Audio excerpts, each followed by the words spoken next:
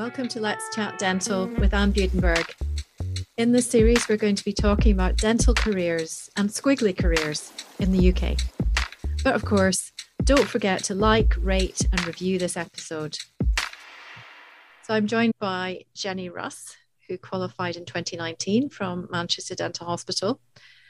And after completing dental foundation training in 2020, she returned to Manchester Dental Hospital to take up a dental core training post and is currently now in dental core training 2 in Chester. So welcome, Jenny. And perhaps we could just go back to the end of foundation training year in 2020, a COVID year as well. And if you could maybe introduce yourself and just describe what you've done since then. Yeah, absolutely. Thanks so much for having me on the podcast. So 2020 was obviously a bit of a crazy year for everyone, to be honest. So coming to the end of my foundation training job in Liverpool, it was a very strange time, having spent a lot of time doing phone triaging throughout the early months of the pandemic. As I was kind of nearing the end of that year, I'd applied to dental core training and I had applied to practice jobs as well because everything was so uncertain at the time. And all of the recruitment actually was very delayed for dental core training, but I was very, very fortunate to get my first choice of job for my DCT 1 year, which was the Manchester Dental Hospital post in paediatric dentistry, orthodontics and oral surgery. So I then went on to complete that job for a year, which I absolutely loved. It kind of really highlighted to me that kind of my main passion, my main area lies within paediatric dentistry, but kind of this year allowed me to develop skills in all sorts of different areas, kind of clinically, in kind of other areas like quality improvement. And so that was a fantastic kind of introduction to dental core training. Following that, I'm now halfway through my dental core training 2 job in the Countess of Chester, doing 6 months of MaxFax, and then I'm heading off to Liverpool Dental Hospital shortly. It's a very exciting time, actually, because you don't quite know what you're getting into when you start those jobs. No, absolutely not. And I know everyone's always bothered about, am I going to de-skill when I go and do that job in the hospital because I'm not going to be doing certain other aspects of dentistry. So how did you decide on your DCT 1 post? So I do think, like you say, it's important to consider kind of aspects like de-skilling, because that is something that a lot of people do kind of flag. And I think people that know they definitely want to go into dental practice, some people may see it as kind of a deviation from a career plan. But for me, I felt that I had a lot more to learn still, and that I definitely wanted to explore the options of more kind of specialty practice. And for me personally, I definitely don't think I de-skilled, and actually definitely massively improved my skills and gained a much broader area of practice to work on, particularly in that DCT 1 year. One of the kind of areas that I worked a lot in was paediatric dentistry, and I undertook many inhalation sedation cases with supervision. Kind of more advanced endodontic treatments, including root canal treatments, and kind of management of more complex dental trauma. So if anything, I really was able to develop and expand my horizons in terms of my clinical practice. So I do think it's something to consider when you consider a job, and some jobs you may have less clinical experience than others, but I do think that often if you put yourself out there, there are definitely a lot of things that you can learn, and you might learn slightly different skills compared to if you were in practice. But I definitely did not feel that I de-skilled in any way at all. No, I mean, it sounds very much as though you upskilled.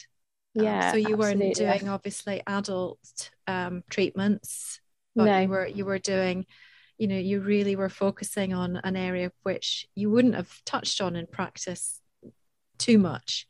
No, absolutely. And even kind of areas like, for example, extractions on children. I think in dental practice, quite often it's an area where practitioners are quite nervous to undertake extractions on pediatric patients, because maybe kind of lacking in experience at undergraduate level, or so often it's lacking the communication skills or just the experience and confidence to undertake those sorts of treatments. So kind of looking at it from that point of view, I would have so much more confidence in those areas now that I maybe wouldn't develop those skills in a practice setting.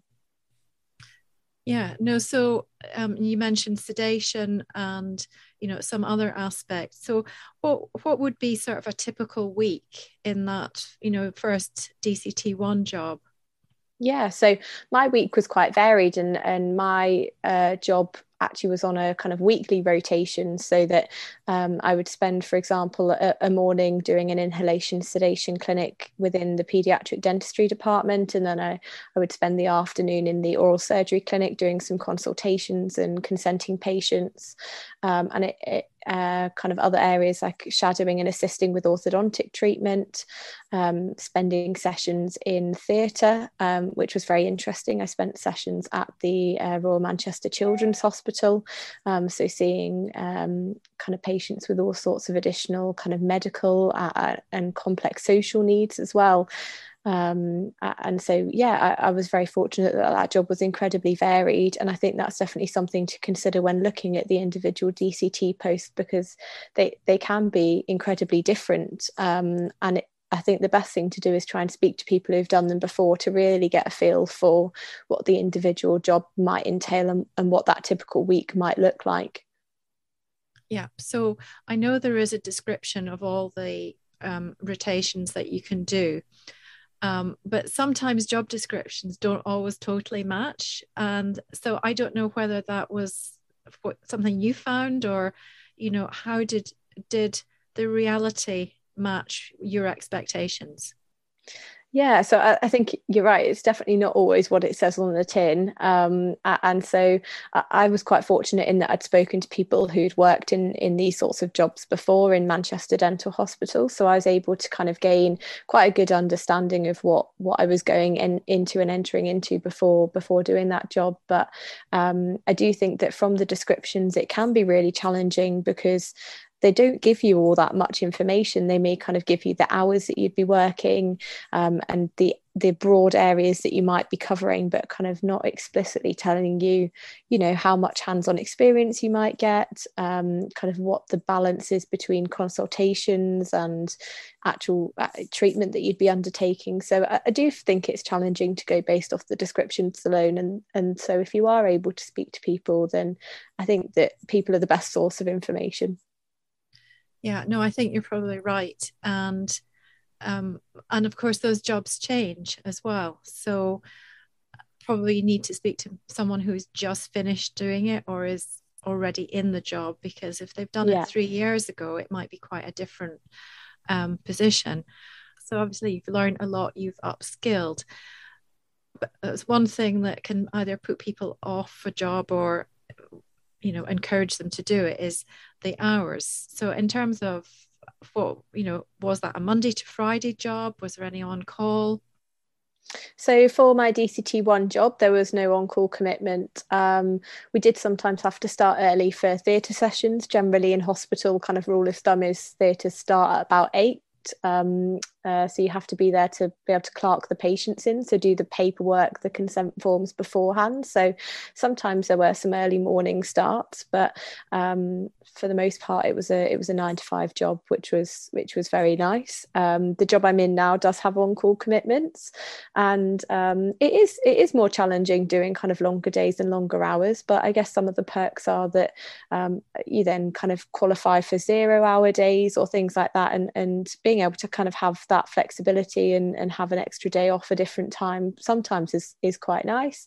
And I think that when we're talking kind of, really these jobs are quite short term, they're all kind of 6 months to a year, and I know there are some kind of 2-year posts coming up now, but I think kind of for the skills that you can gain and learn, even some dental practice jobs now cover Saturdays and things like that, so I wouldn't let the idea of kind of the typical unsociable hours necessarily put you off a job.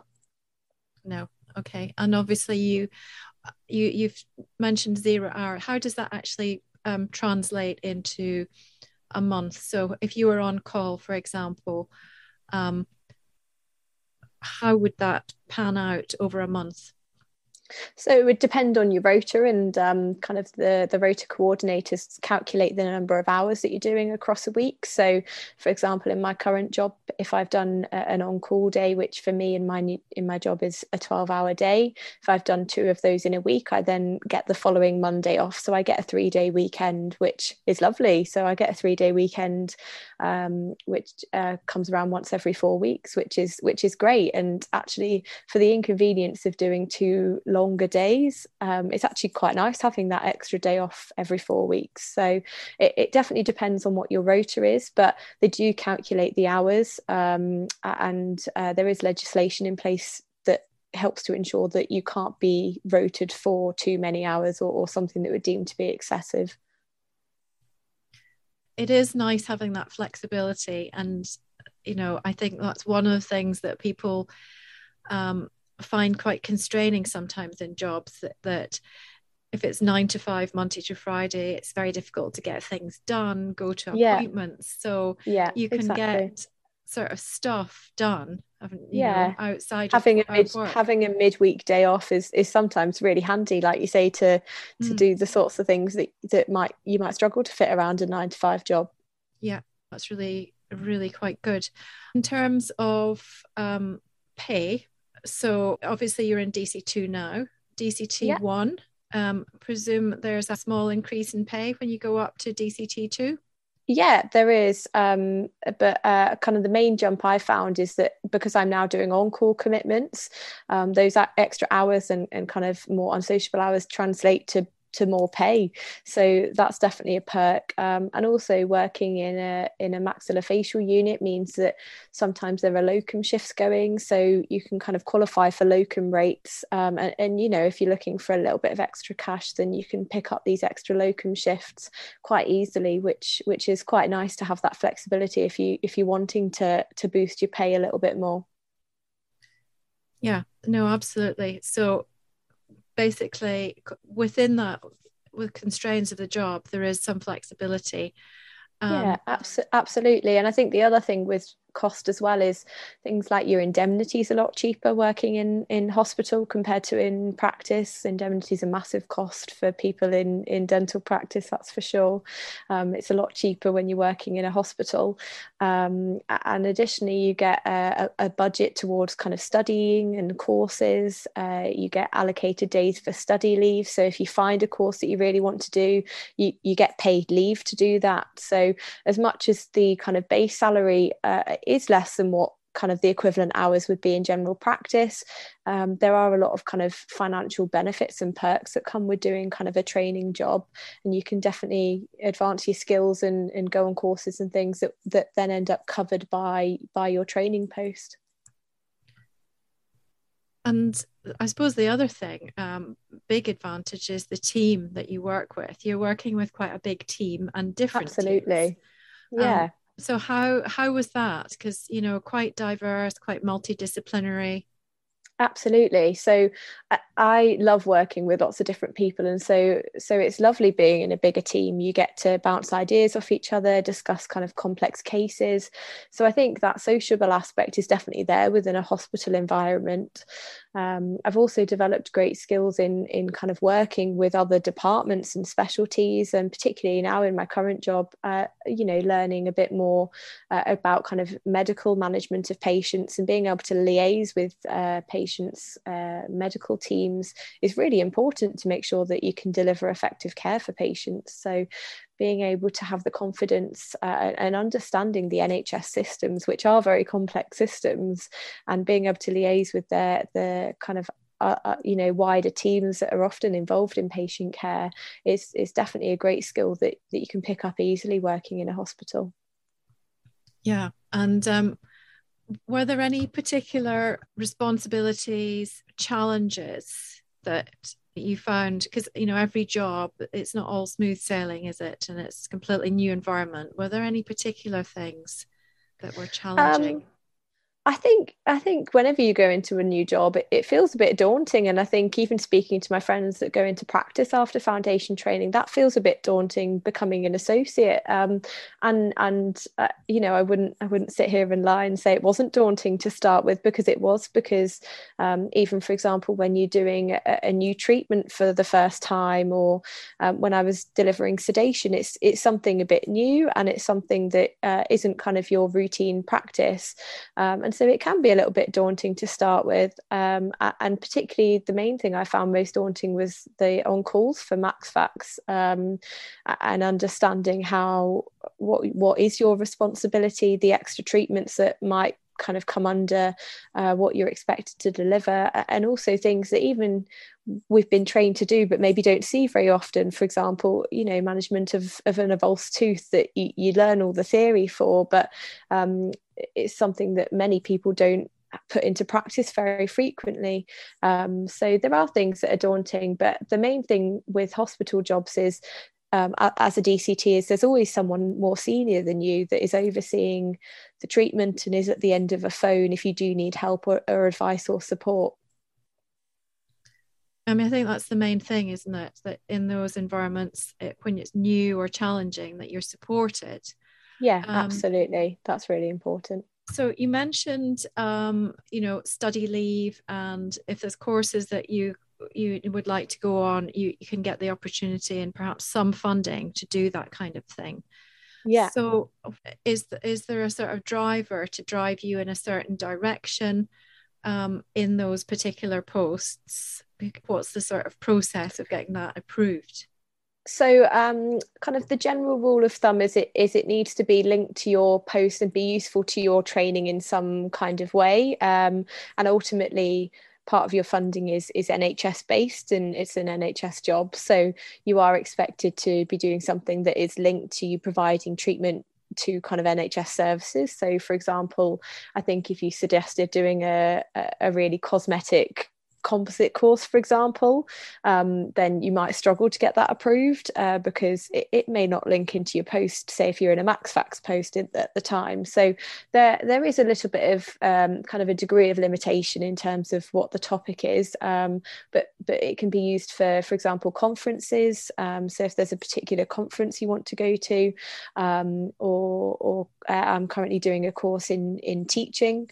So it can be quite broad, it can be clinical, but I guess the main thing is you kind of need to justify how it does link to your training ultimately. Yeah, which seems reasonable. I think so. I think, if you, as you say, if you want to do a smile makeover course, that's very aligned to private practice. So that's absolutely fair. And I'm sure there's lots of scope within those specialties to do courses and upskill. So the teaching course that you're doing, I think we've spoken about that before. And which one are you actually doing? So I'm doing a postgraduate certificate through Edge Hill University, and it's quite a heavy kind of on the theory side kind of course, a lot of essay writing, but it's a very useful extra qualification to have. I'll get a PG cert in it at the end of the 3 modules that I'm undertaking. It also helps me when you're in a hospital position. There's often teaching opportunities which are great to undertake. I think you don't know how well you know a subject until you try and teach someone. You really kind of then can self-identify where your own gaps in your knowledge are if you're trying to kind of break it down and explain it to an undergraduate student, for example. And doing a course for me is helping me to better understand kind of the theories and the way I might structure and plan teaching, which is really useful, because if I do want to stay in a hospital setting, then teaching is often a massive part of that. So that's the reason that I've undertaken that course. But it's a lot of essay writing. Yeah, I know from doing it myself and various other courses, it's hard work, because as dentists we're used to sort of bullet points and not writing in proper sentences. So to have to go and write essays and some slightly philosophical approaches, is Yeah, is not always what we're used to, because we're used to, we like facts. And yeah, it's very different to anything I've done before, and it's taken a while to kind of wrap my head around it, and it is hard work, but I'm hoping it'll be rewarding and worth it, hopefully when I finish my final module that I've got coming up. yeah, absolutely. I know it's hard work to do those things while working full time. But equally, years ago, couldn't really do those things. This sort of modular approach to Mm. qualifications didn't really exist, but it's quite common now. So even if people don't do all the cert in one go, you can split it up into modules, which is, you've got that sort of flexible learning, which Yeah. is great. And I think some people try and do kind of the course. I know people that decide they want to be an ES for a foundation training often undertake a PG cert as well. But the benefit to doing it in one of these training jobs is I'm exposed to quite a few teaching opportunities, so I can kind of put that theory into practice, which is quite key for some of the essays that you have to write. And also because we do get this allocated study time, I can attend the study days a little bit easier. I can put it around work a little bit easier than I think some people in practice might find. And in terms of, you said there's some study budget as well. So does that Yeah. help towards part of the cost? Yeah, so I think it depends whereabouts you are in the country as to how the different study budgets are run. But for me, when I was in my DCT 1 year, I got part of a module funded, and now that I'm in DCT 2, I've had a whole module funded, which is great. So it takes a lot of the financial burden off, because it is expensive to do all these courses and extra training and qualifications. So to get kind of the financial support from the deanery is fantastic. And like I say, you can use it to whatever you want to put it towards. So I think that if you do end up going into one of these DCT jobs, it's definitely worth considering at the start of the year what you want to use your budget for, because it's there for you to use. And I think too many people don't use it and don't make the most of the money that's on offer to support your training. Yeah, no, absolutely. Because as you know, how quickly the time goes. And if you don't get yourself organized, before you know it, you're 6 months down the line, aren't you? Yeah, it absolutely flies by. It goes very, very quickly. It goes Yeah, very quickly. yeah. And I know we're talking a lot about this PG cert, but there seems to be, there's a strong move for dental hospitals, for the staff to have this. So for the future, it obviously opens up other opportunities depending on Yeah, where you want to go. absolutely. I think it's something that's great to have kind of on your CV, whether you want to apply for specialty training or staff grade or university jobs, or again be an educational supervisor in practice one day. So it's definitely worth considering. And I do think it's got massive benefits to doing it, and it kind of shows credibility about the fact that you have got that background knowledge into teaching to kind of, you don't want people undertaking teaching that have no idea what they're doing. So it's good to have that kind of credibility and theoretical knowledge to support what you do. Yeah, no, it definitely helps, because there's always things to learn. And everyone takes something different from it. I think how to give feedback, I think, was something that I particularly learned doing that, because that can be something that really hard to give Yeah. good feedback to people. Yeah. Especially when you have to, maybe it's a challenging situation, or it hasn't gone so well. Just one final thing I want to ask you on the PG cert.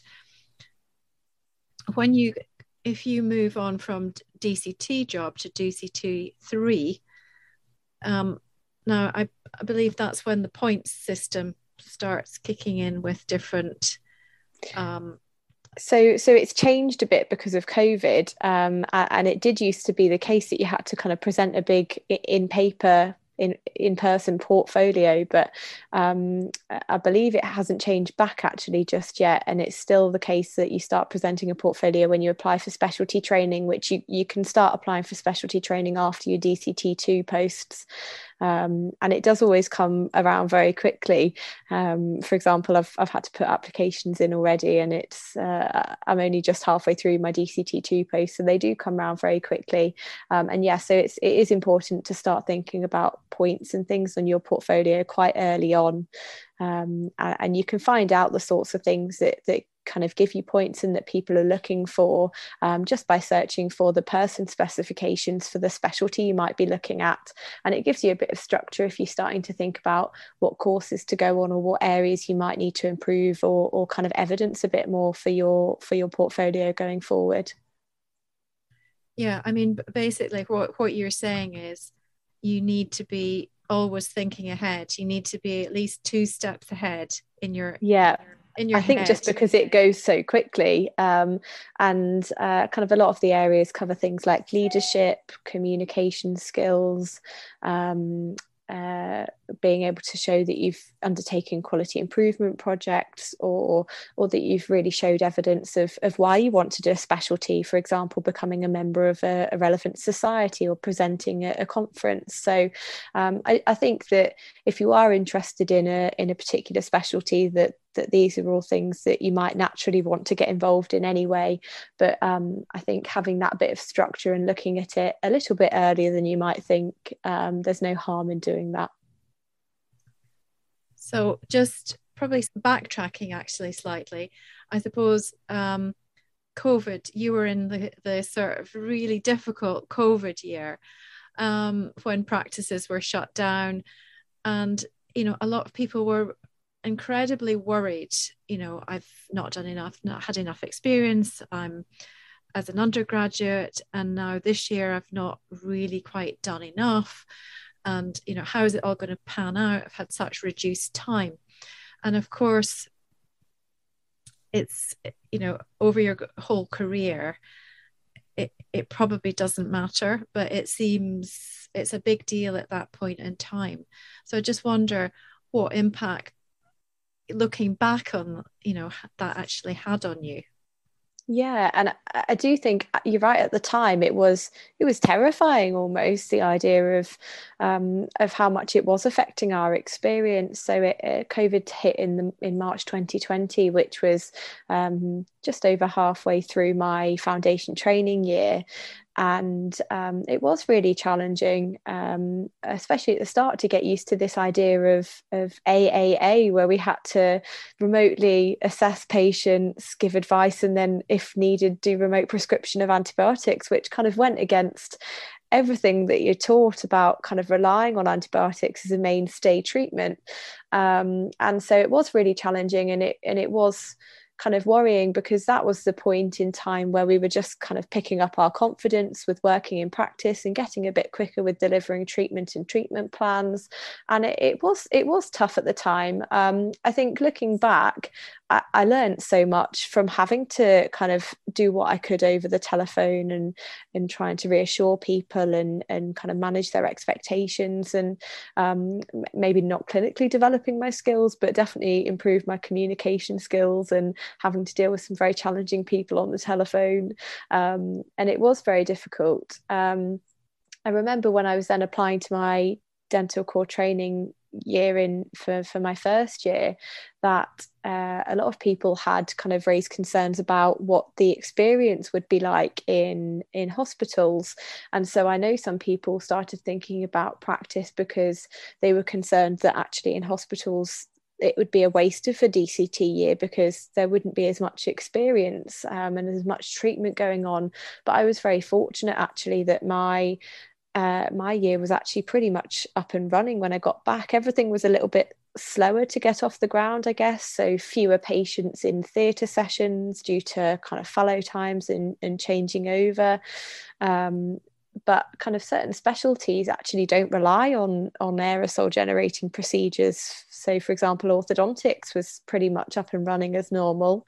Oral surgery, it was a bit more of a delay for aerosol generating procedures, but a lot of routine oral surgery again was back up and running very, very quickly in hospitals.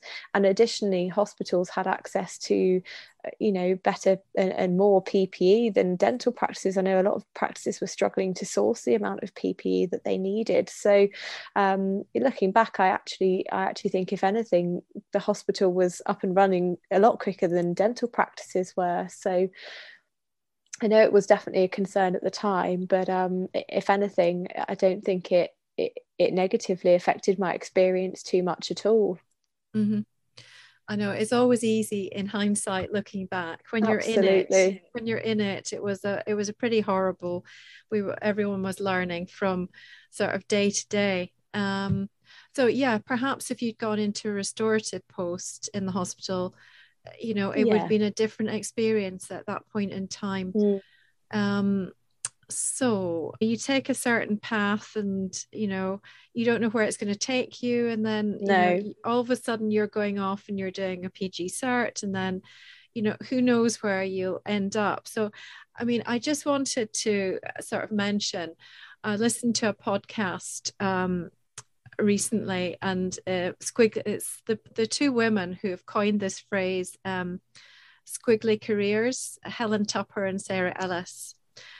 They're career development consultants, and I just love this sort of figure. This you can just imagine sort of drawing it afterwards, that it's not this linear straight line.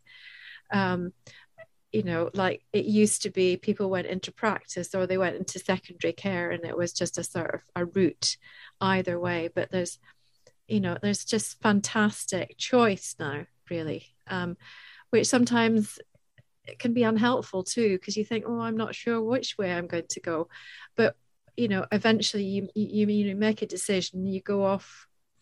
So this squiggly career, they define it as you're not climbing the corporate ladder. It's fluid and it can take many different paths. And I think that's probably where you are. You don't know where you'll be in 5 years. Yeah, exactly. And I do think there are so many options now. And I know a lot of people kind of and ah about whether to go straight into practice or dental core training, or kind of a more academic route. And there are those options available, which is fantastic. And I think personally, from my experience, I did know that I wanted to explore hospital options and specialising. And I knew that I had a particular passion for paediatric dentistry. And so that kind of made my decision to go into dental core training a little bit easier. But I do think that I know a lot of people that go into dental core training and are really happy that even if they go back to practice, that they're not going to look back and say, what if I didn't do that year? What if I regret it and look back in the future and wish I'd done it? So I think if you've got any doubt, then it's definitely worth exploring your options. And like you say, it is squiggly. We don't all end up, planning exactly where we're going to end up. I think when I graduated in 2019, I would never have imagined that I was now doing a Max Fax post, that I'm doing a PG cert. And so, yeah, there are lots of things that you wouldn't necessarily originally set out to do, but you kind of end up undertaking these extra kind of things that you may not have set out to do. And kind of my plan now, I'm actually looking at moving working abroad. So again, I don't know where I'll be in 5 years' time, but I know what I really enjoy doing. I've got a passion for, and like you say, it's squiggly. So I think you've got to take the opportunities you get given, and see where it takes you. Yes, absolutely. And it's sometimes it'd be hard with, there's so many choices.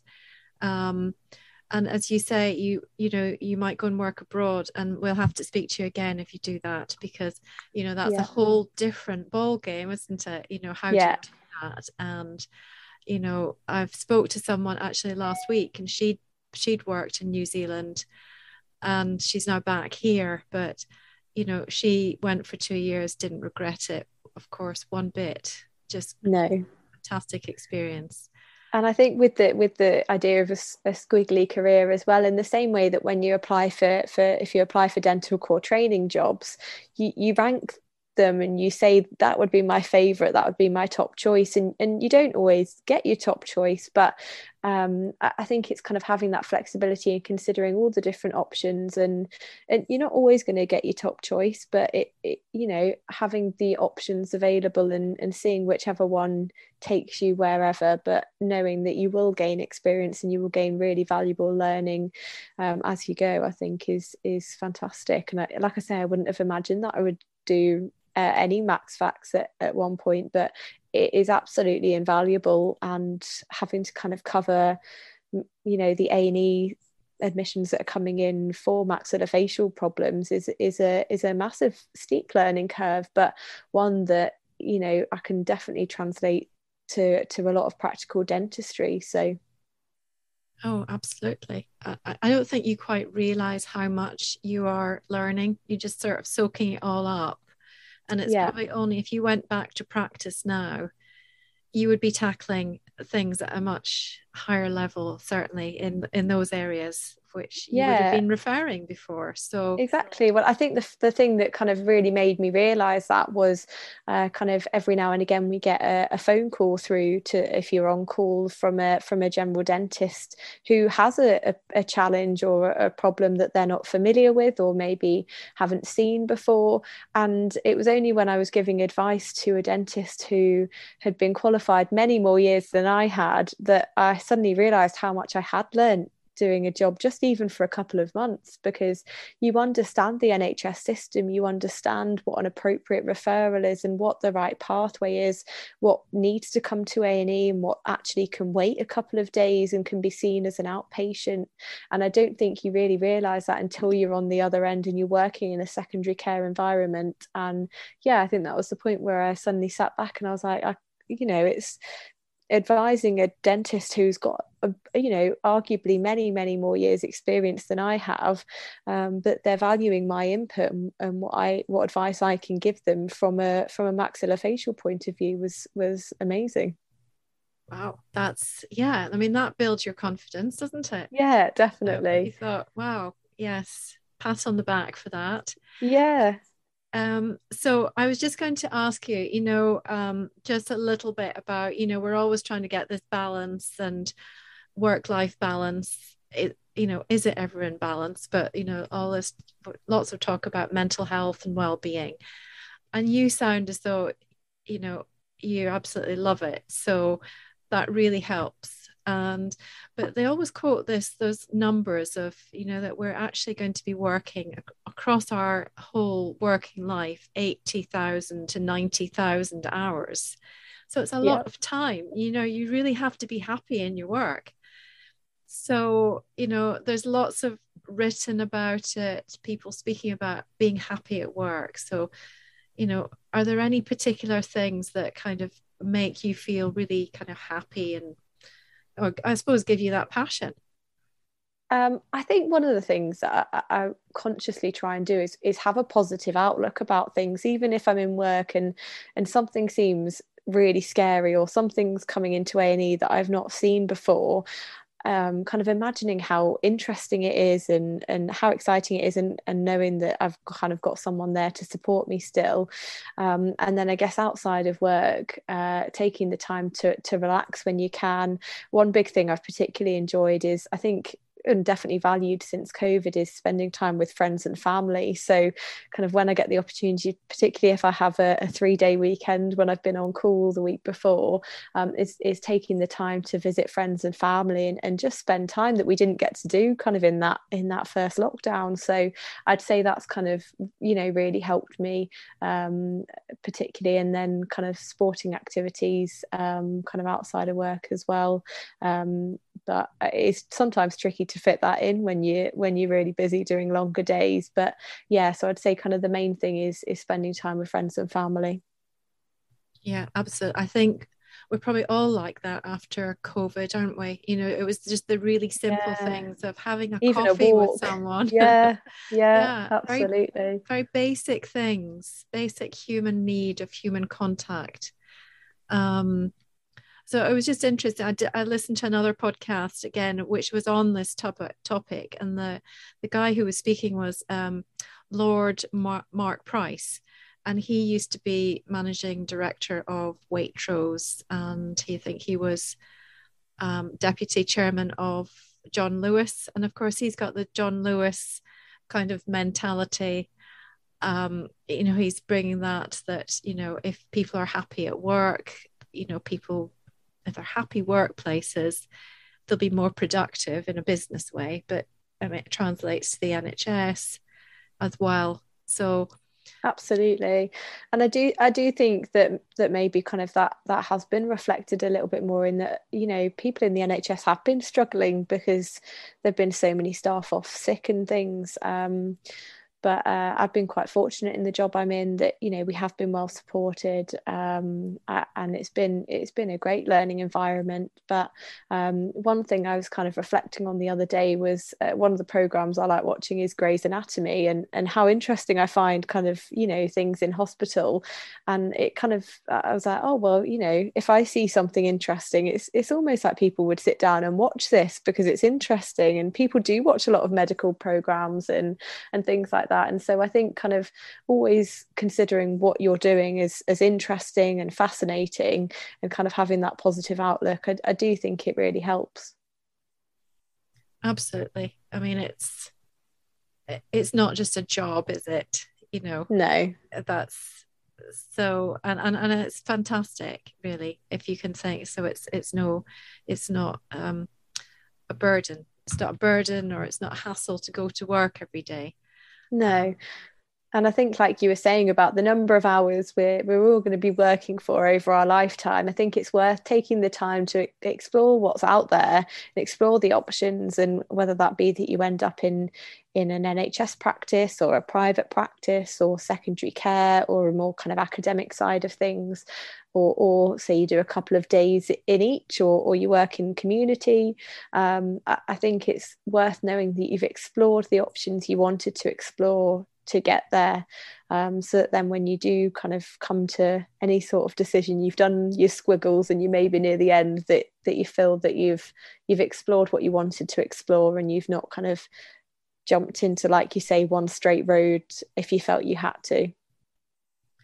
I suppose, and the other thing is, when they talk about this happiness at work, the sort of money aspect of things is important, because you need to pay the bills and the mortgage and all that kind of stuff, and it depends on what point you are in your career. Yeah. But once people have got enough, they're always sort of saying the most important thing is not that, it's more the quality of the relationships that you have with Yeah. people at work or away from work, which And is I think what you said. I think one big benefit I have really found in hospital is that you do have almost a much bigger circle of colleagues that you spend time working with. It's not like practice where you might spend a day in a room with yourself and your nurse and your patients. You kind of get a lot of time spent working with a whole group of people. It can be quite sociable, and so as much as kind of sometimes hospital work is challenging, and it's not all golden all the time, but having kind of a good team to support you, and kind of work friends that you make, and having that social circle is definitely important, and makes the day much more enjoyable. So I mean, I think it's really interesting, and where you go next with your squiggly line or your squiggly career remains to be seen. It's watch this space. So we could speak about it for a while, but I think we probably need to kind of draw it to a close. So I just wanted to ask you, so takeaway points, what one thing, or one piece of advice would you give, career advice would you give to a student?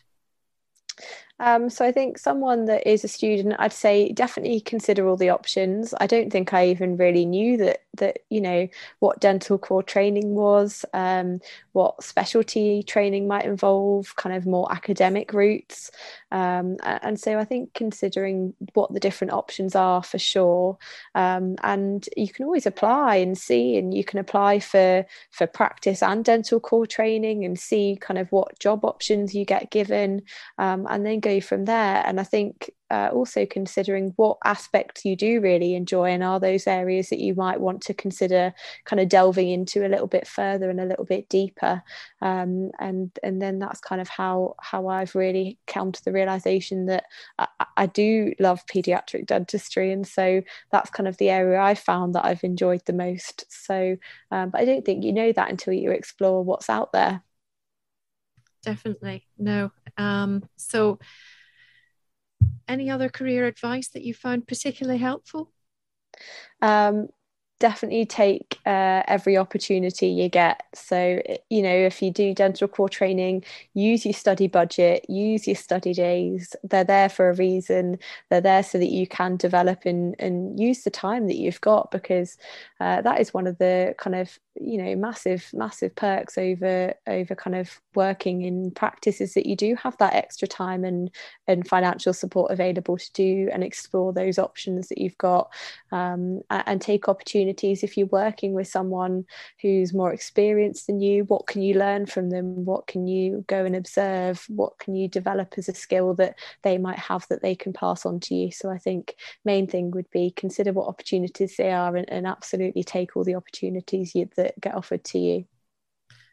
Okay, no, that's very good advice. So we're taking all the opportunities, maxing out on that, planning ahead. Yeah, planning ahead, probably. Yeah, definitely start considering it earlier, and start considering, even if it's a maybe I might want to do that, start considering, what do you need to do to get there? Even if that's not what you end up doing and you change your mind along the way, at least if you've thought about it early enough, then you can start planning for that, and considering, extracurricular things that might help to support those future job applications. Okay, well, thank you, Jenny. I'm just going to add one more thing. Make sure that you speak to people, you don't get isolated. I think probably that's another thing that you mentioned. Ask people who are in the jobs, what's it like, what's their experience. So there's lots of help out there for people who are wondering what to do next. So I think if we draw it to a close, thank you very much. Very insightful, very uplifting to know that you've enjoyed it so much and you've got a passion for it.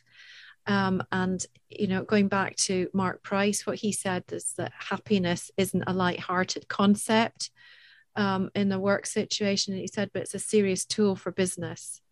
And it's not all happy every day. It's hard too, but it can still be happy work.